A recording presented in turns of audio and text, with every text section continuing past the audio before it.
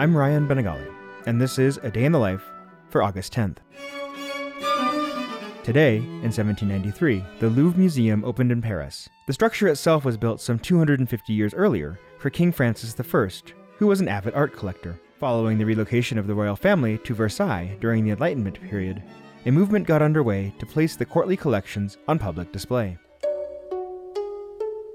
Over the course of time, the Louvre has vastly increased its holdings, including the accumulation of a massive collection of instruments, some of which record a time before music itself was recorded in notational form, with instruments such as the angle harp. This was thought to be the ancient Egyptians' favorite instrument. The harp is long and arched, with a curved handle, and most likely used strings made out of gut.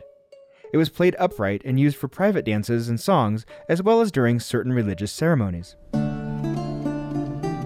In addition to its instrumental collection, numerous artworks feature music and musicians, including paintings and statues of people playing instruments from the time, such as the painting titled Buffoon with a Lute.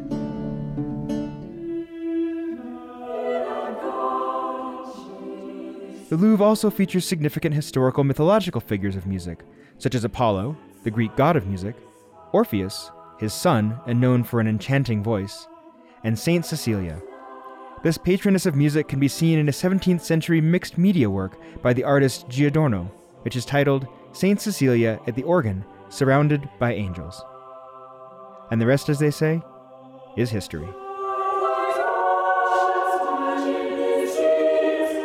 A Day in the Life is a production of Critical Karaoke, brought to you by the Idea Space at Colorado College, exploring ideas through the visual arts. Also made possible by the generous support of the B. Vredenberg Foundation, the Joseph Henry Edmondson Foundation, and Colorado College, fostering innovation in the humanities. Find out more at criticalkaraoke.com.